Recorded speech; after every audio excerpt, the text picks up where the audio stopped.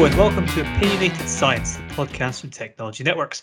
I'm Rory McKenzie, a senior science writer here at TN, and I'm delighted to be hosting this episode of Opinionated Science.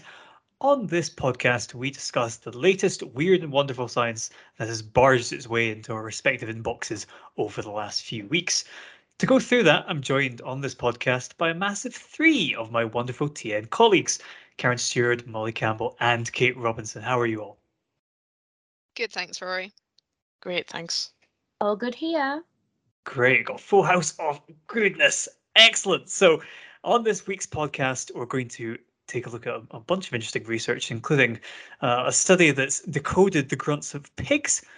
We're going to find out what we can learn about de-extincting animals from the Christmas Island rat. And we're even going to discover some unique challenges that sushi poses to your gut microbiome. But first, it's time for another story from Lab Confidential. Every lab has its tales of oh shit moments where fire alarms are set off, samples end up stored in the beer cooler, or a promising PhD student is caught smoking weed in the fume hood. These are the tales which everyone has, but no one wants to share publicly, the true mythos of science, but one that has to remain on the down low, unless we can share it here. Welcome back to Lab Confidential.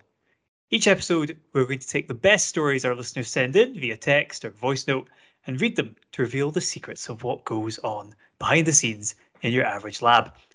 Our story this time comes from Liam, who is sharing a story that occurred during a postgrad research position. Thank you very much for sending this in, Liam. Liam writes, late night immunology experiments are never particularly fun, but one multi-hour flow cytometry protocol got turned upside down when a completely unforecast torrential rain shower caught me on my cycle to the lab. I considered turning back and giving up on the day's experiments, but it was crunch time in the bid to get some much needed results for a paper. So I ended up arriving at the lab so soaked that I might as well have swam there. It was late and the building was quiet, so there was no one around to see me drip my way to the staff room, where I created large puddles next to the coffee machine. Steeling myself, I went into my lab, still totally drenched. The lab was equipped with tens of thousands of dollars of equipment, a fridge full of rare staining antibodies, and absolutely no towels whatsoever. After a couple of particularly grim moments where I attempted to dry myself with green paper tissues to no effect, I decided to take matters into my own hands and make some changes to my working environment to maximize my efficiency and minimize my dampness, which in hindsight may have been a symptom of the water actually entering my brain as well as soaking into my clothes. As it happened, there was another person in the building with me that evening. Out of all the labs on our floor and all the people in those labs, it was my postdoc who had turned up for God knows what reason at 7:30 p.m. Walking along the corridor, he noticed that the window to our lab space had been covered up with carefully hung lab coats and cardboard packaging. Rather than deciding to ignore this admittedly rather odd development, my postdoc strode into the lab to find me, wearing only boxers and a lab coat, halfway through a pipetting ordeal. We exchanged a glance. In a sign of true leadership and mettle, my postdoc, rather than lobbing me out the window or looking up the ethical stance of our university on indecent dress in the workplace, simply asked me how long I had to go until deadline. 3 days, I replied. He weighed up the situation, told me not to do it again, and left me to my delirious, half-naked end-of-year pipetting party. I got the bus to the lab for the rest of the year.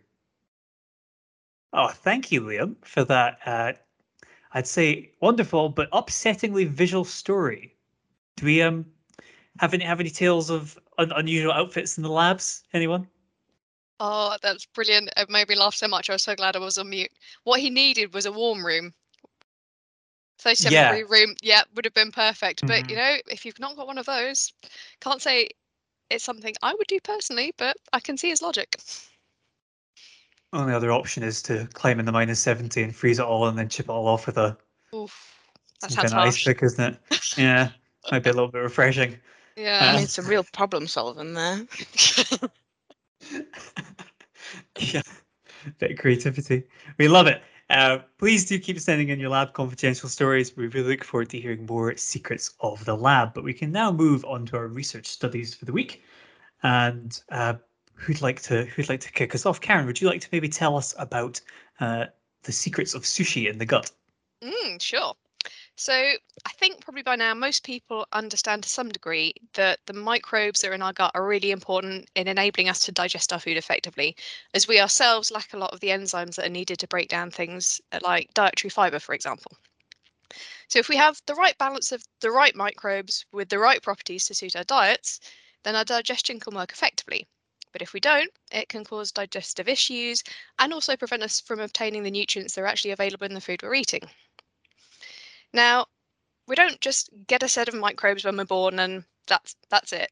It's very much a dynamic process. Our gut microbes are ever changing and they reflect not only our diet but also our state of health. So when we become ill, pathogenic microbes may outcompete our good bugs.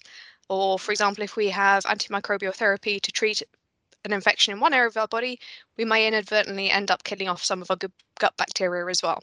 So it's one of the reasons there's so much interest in things like probiotics and poo transplants to artificially help us obtain or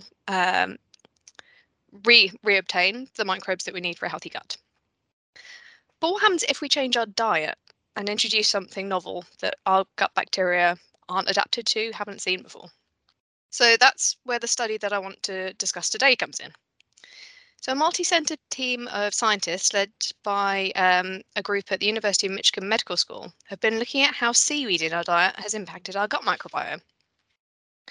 Now you might think seaweed, well, that's a plant, so we eat loads of plants, so what's the problem? But many of the cold water seaweeds that are used in the human food chain for things like sushi wrappers, for example, don't contain the same carbohydrates as their land-based counterparts.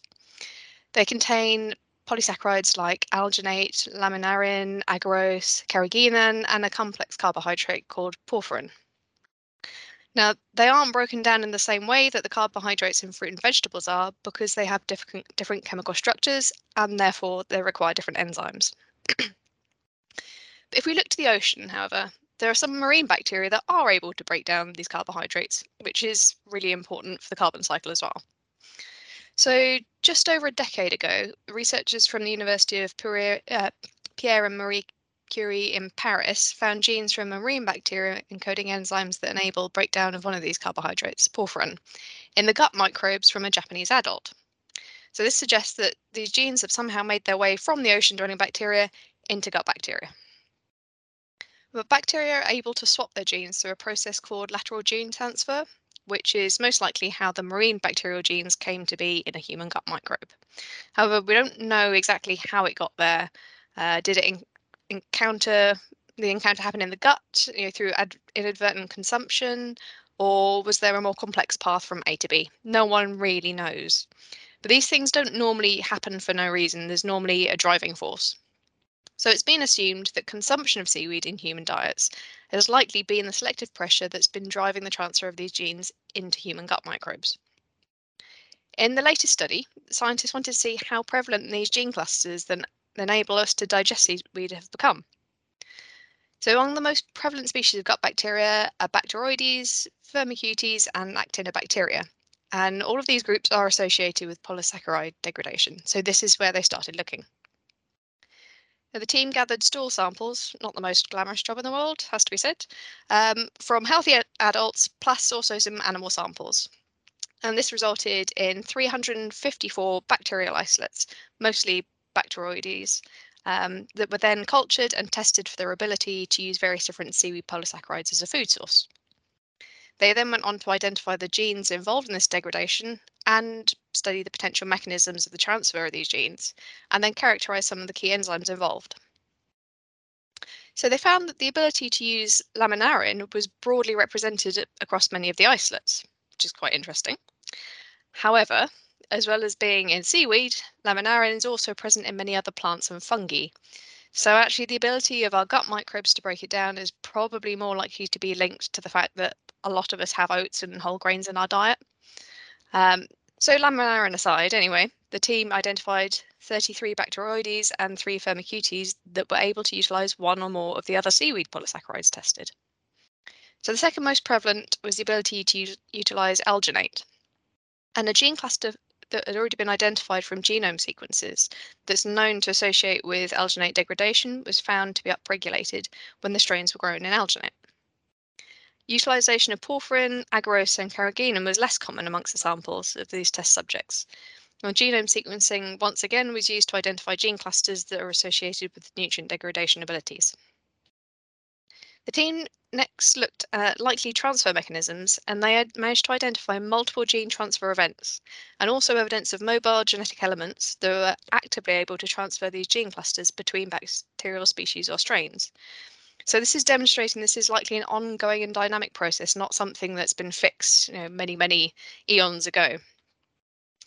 So armed with this information, the team then also looked at metagenomic data from human fecal samples from 2,440 individuals that are spread across North and South America, Europe, and Asia. And they found some really interesting results. So consistent with consumption of seaweeds containing carrageenan going back millennia in Asia, the genes for its utilization were significantly more prevalent in samples from Chinese and Japanese subjects. Samples from Europe, interestingly, showed a much lower prevalence, but it's really important to note that the European samples only came from Spain and Denmark, and they don't have a history of eating seaweed, unlike places like Ireland or Scotland. So if we were looking at the Irish or Scottish population, the picture might be very different. Interestingly, also, there were no seaweed-associated gene clusters found in any of the subjects from Africa. So something else that was quite interesting to note, the genes for degrading carrageenan were enriched in samples from the USA.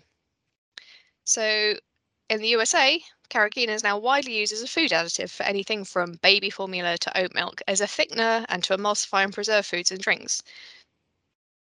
So whilst it still isn't exactly clear how the genes are getting from the marine bacteria into our gut bacteria, it's quite interesting to note that firmicutes are also known to live in fish intestines and appear to host the closest ancestors of these genes that have appeared in human gut firmicutes, which may give us a clue as to where they might be coming from. So all in all, as well as answering many questions about the prevalence and the transit of genes that enable us to digest specific foods and the adaptability of our gut bacteria to meet the changing nutritional availability, the studies open some really interesting questions about the complex network of interactions. Personally, I'd be really interested to see if we were able to look at over the decades and over the centuries around the world and see how the gene prevalence has changed and the geographical spread in relation to people's changing diets. But I guess the problem with a historical snapshot like that is a lack of samples. I think it would be a really, really interesting study to do, though. In any case, so next time you tuck into some sushi roll or try something new and unusual, just spare a thought for those adaptable little guys that are hanging around in your gut. That's great, Karen. I always think, if you like you say, difficult to do the historical comparison. If Yeah, you look at the gut bacteria from certainly Western Europe 500 years ago, it must be, the most vanilla setup compared to the wild riot you must have in your traditional one absolutely. here with all these different cuisines smashing together. Yeah, It's really, no wonder that we still seem to suffer as a species from so many different, gastrointestinal complaints that we don't understand. It must be so yeah. hard to get any kind of reliable information when the variation is so high between different populations, eh? Absolutely. I mean, even if you take a set of adults or individuals living in a household, eating the same food, living the same life, experiencing the same environment, and they can have completely different gut microbiomes. So yeah, there are so many potential confounding factors and things in those kind of studies. It just blows my mind. But it's just so interesting how much of an influence your microbiome can have on your health and your ability to digest food. Are you talking about historical data and things? I think even the difference in the diet that we have now in our Mm. generation, especially in the UK, it's very, very, I would say our food culture is very global. But if you take that compared to our grandparents' generation, Oh it yeah, was very much, meat and two veg, got your potatoes. Yeah. It's just, yeah, it's so different. I think it's really interesting. absolutely. Just speaking of Scottish seaweed eating, I'll just revert to eating, seaweed and haddock and oats for the rest of my life and see what happens to my microbiome. But thanks for sharing with us, Karen.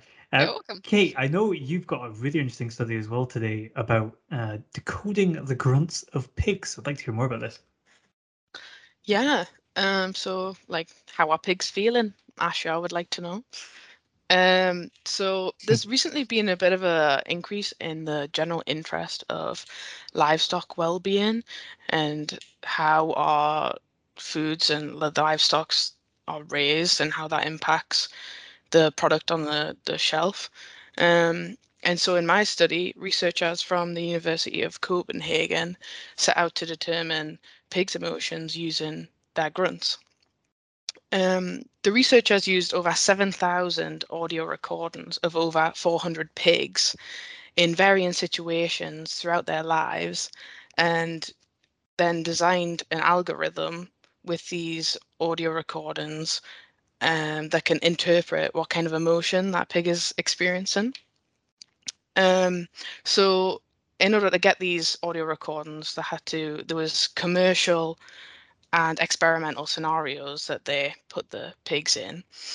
But obviously to design them, they had to figure out what general emotion were associated with different scenarios.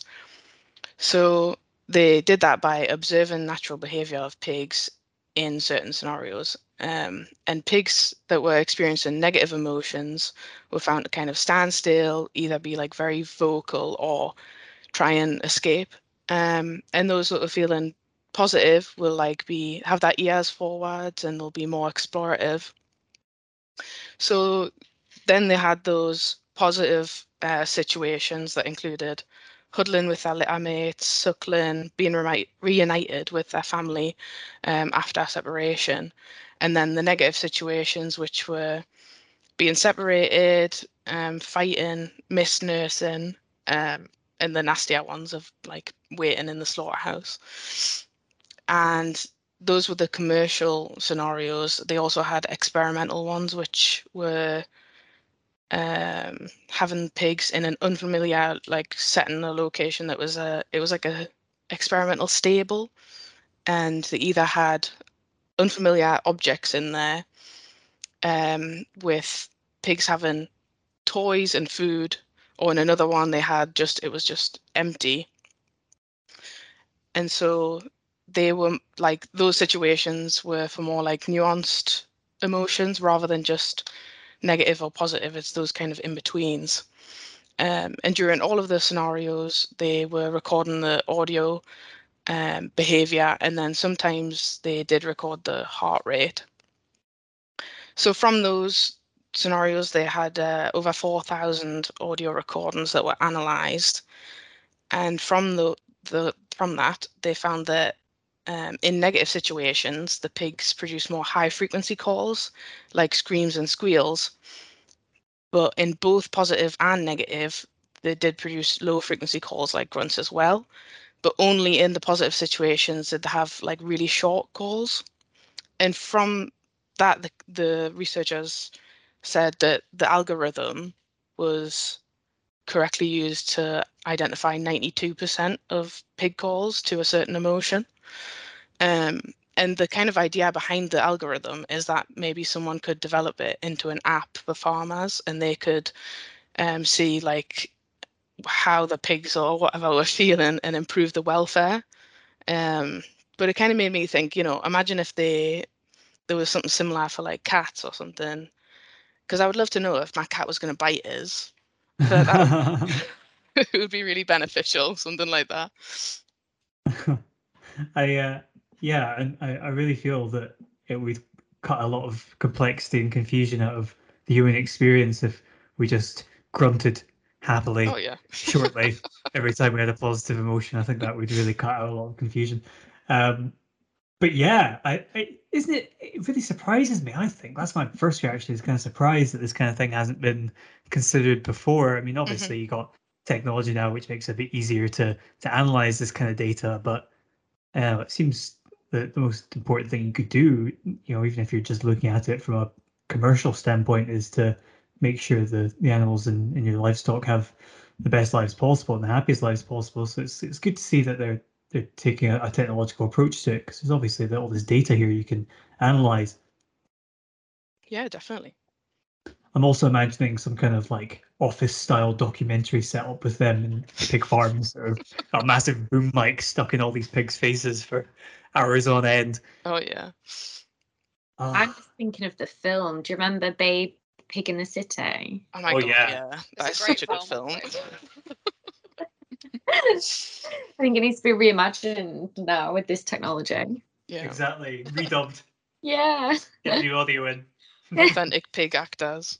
Love to hear that. So we have time for one more study, and Molly, I believe I just love this study idea using a Christmas rat to as an example of how to and how not to de-extinct species.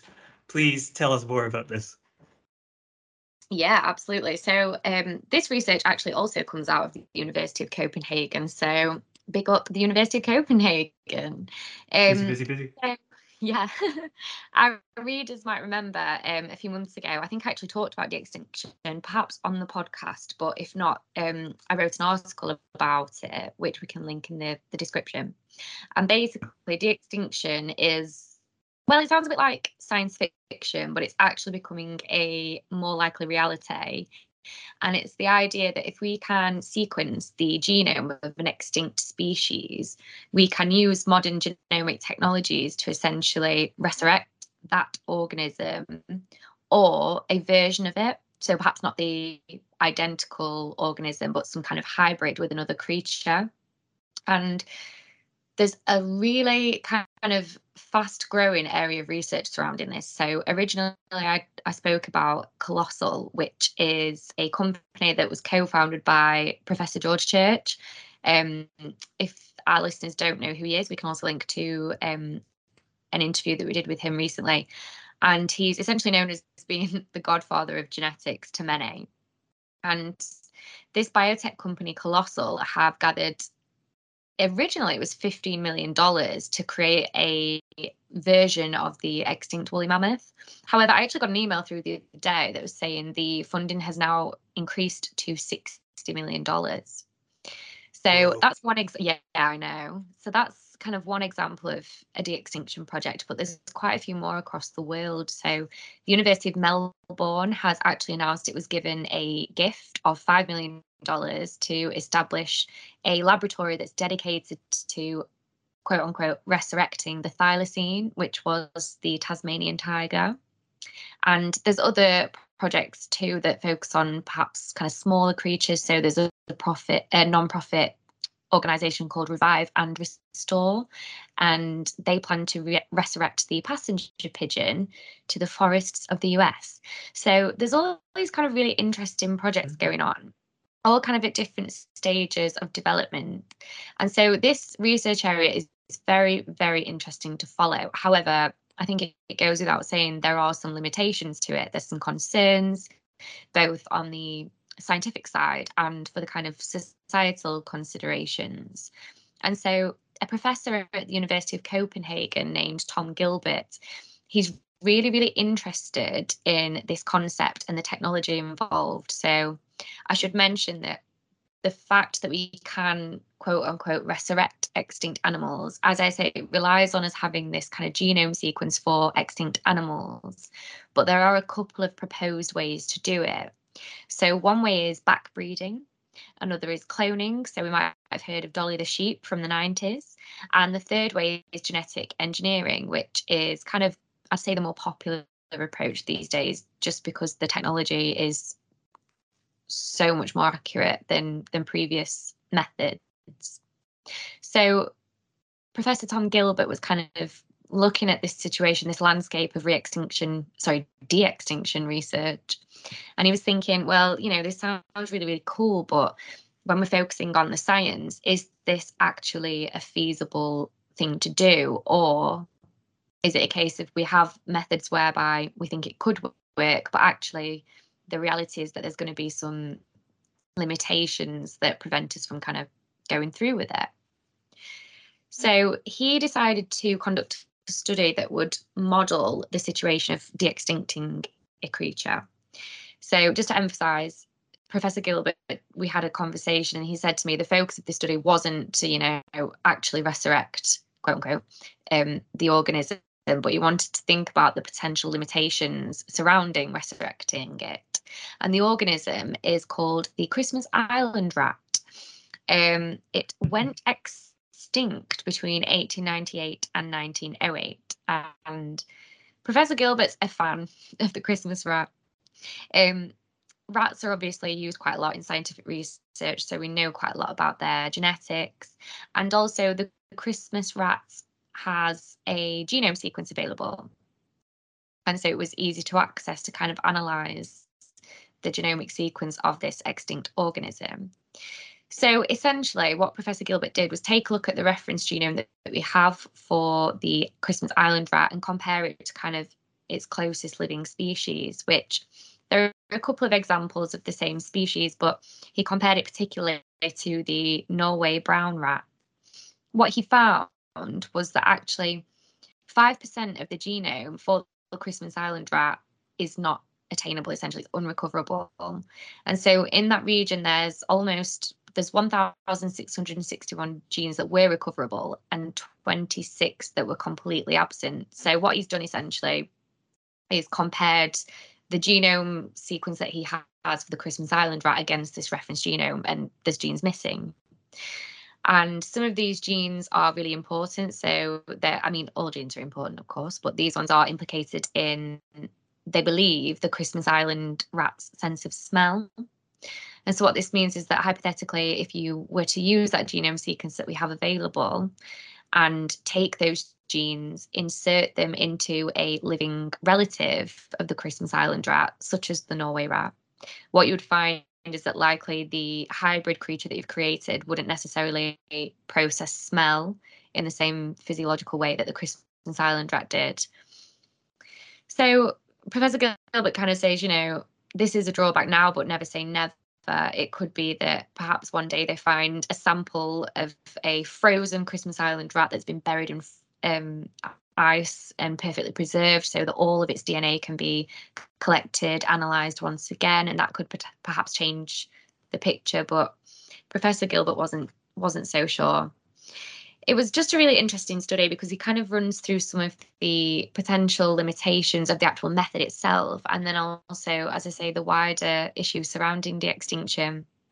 And his stance is very much of, if money wasn't an issue and there was there wasn't, a limited amount of funding for scientific research, then yeah, by all means, this is something that's quite cool to do. There are various reasons why we might want to do it, kind of looking at the biodiversity crisis that the world is facing right now. But from an ethical standpoint right now, Professor Gilbert was very much of the stance of it's perhaps not the best use of money that we have in the world right now. And obviously, there are so many living species that are under threat that perhaps research resources should be directed to them. But it was just a really interesting study. I just felt it was really important. We're having all these kind of biotech companies working in de-extinction, and it sounds grandeur. And I think it's quite interesting how Professor Gilbert kind of went back to quite a simplistic model organism compared to, the woolly mammoth, and kind of said, right, well, if we're looking at this creature, a rat, could we resurrect the rat? And essentially at this point, no. If we can't resurrect a rat, does that mean we can necessarily resurrect the woolly mammoth?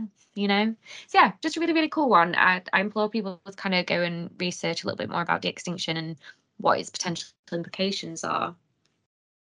Thanks, Molly. Yeah, we'll definitely include your article from a few months back on George Church's efforts, because it is good to get that context. And yeah, it's also good to have a kind of, I guess, a reality check with this kind of research, because it is very exciting to read about, bringing back a long dead animal. It's very Jurassic Park of everyone, but at the same time, it's it's important to remember that we have, as you say, a lot of animals out there right now that are still just about not extinct, and they could sure use a lot of money to help keep them going rather than try and bring back other animals from the dead. But can I just double check that the Christmas Island rat isn't just a regular rat in a little Santa suit? Because that really is what comes to mind. Yeah, well, Google would lead you to believe that. If you Google image Christmas Island rat, you will come across a rat with a Santa hat on. So I also for everyone to check that out. But no, it's not a festive version of the classic rat. I think society could, for the money we're putting into these studies, putting it into just getting some cute Santa hats for existing animals and putting them on them, that would be, I think, a more sensible use of money. But in all seriousness, no, it's an absolutely fascinating piece of research, and yeah, it's hard to get a grasp on these things sometimes, because I know that, for example, Church's efforts with the mammoth, he obviously proposed that it would be an excellent animal to try and resurrect the biodiversity of the tundra, but it's hard to get a grasp on. That's obviously, it's just a hypothetical, isn't it? They don't know that for certain, and it's hard to get a grasp on what's something that could actually provide a real tangible benefit to our world today, and what's just, as you say, kind of marquee luxury science that people are kind of just doing because why not? Yeah, absolutely. There's also kind of the consideration of, you're bringing back an extinct species, but that creature's environment no longer exists. Mm-hmm. So how do you go about ensuring that it has kind of the resources that it needs to survive, the habitats, the, different hierarchical structures within its environment? How can you predict that? There's so much to think about, that it does surprise me that there is so much funding that is being able to be generated for this work. But yeah, it's cool to see where it might go. I mean, Jurassic Park never ended well. Yeah, this didn't. It didn't. I would, seeing Jeff Goldblum trying to coax a rat with a Christmas hat on to, stop eating his friends or whatever. That's a film I would definitely pay to see. If that's a potential option for future Jurassic Park. Jurassic Park, anyone? Okay, I'm going to stop there. Puns are coming out. We've had plenty amazing science today. Thank you to all three of you for your fantastic stories. And I'm looking forward to hearing even more weird, wonderful science on the next Opinionated Science. But until then, a big thanks to all of you, as well as to our audience. And wherever you are listening, as always, please like, share, and subscribe to our podcast. And please do let us know what you think. Don't keep your opinions to yourself. Goodbye for now.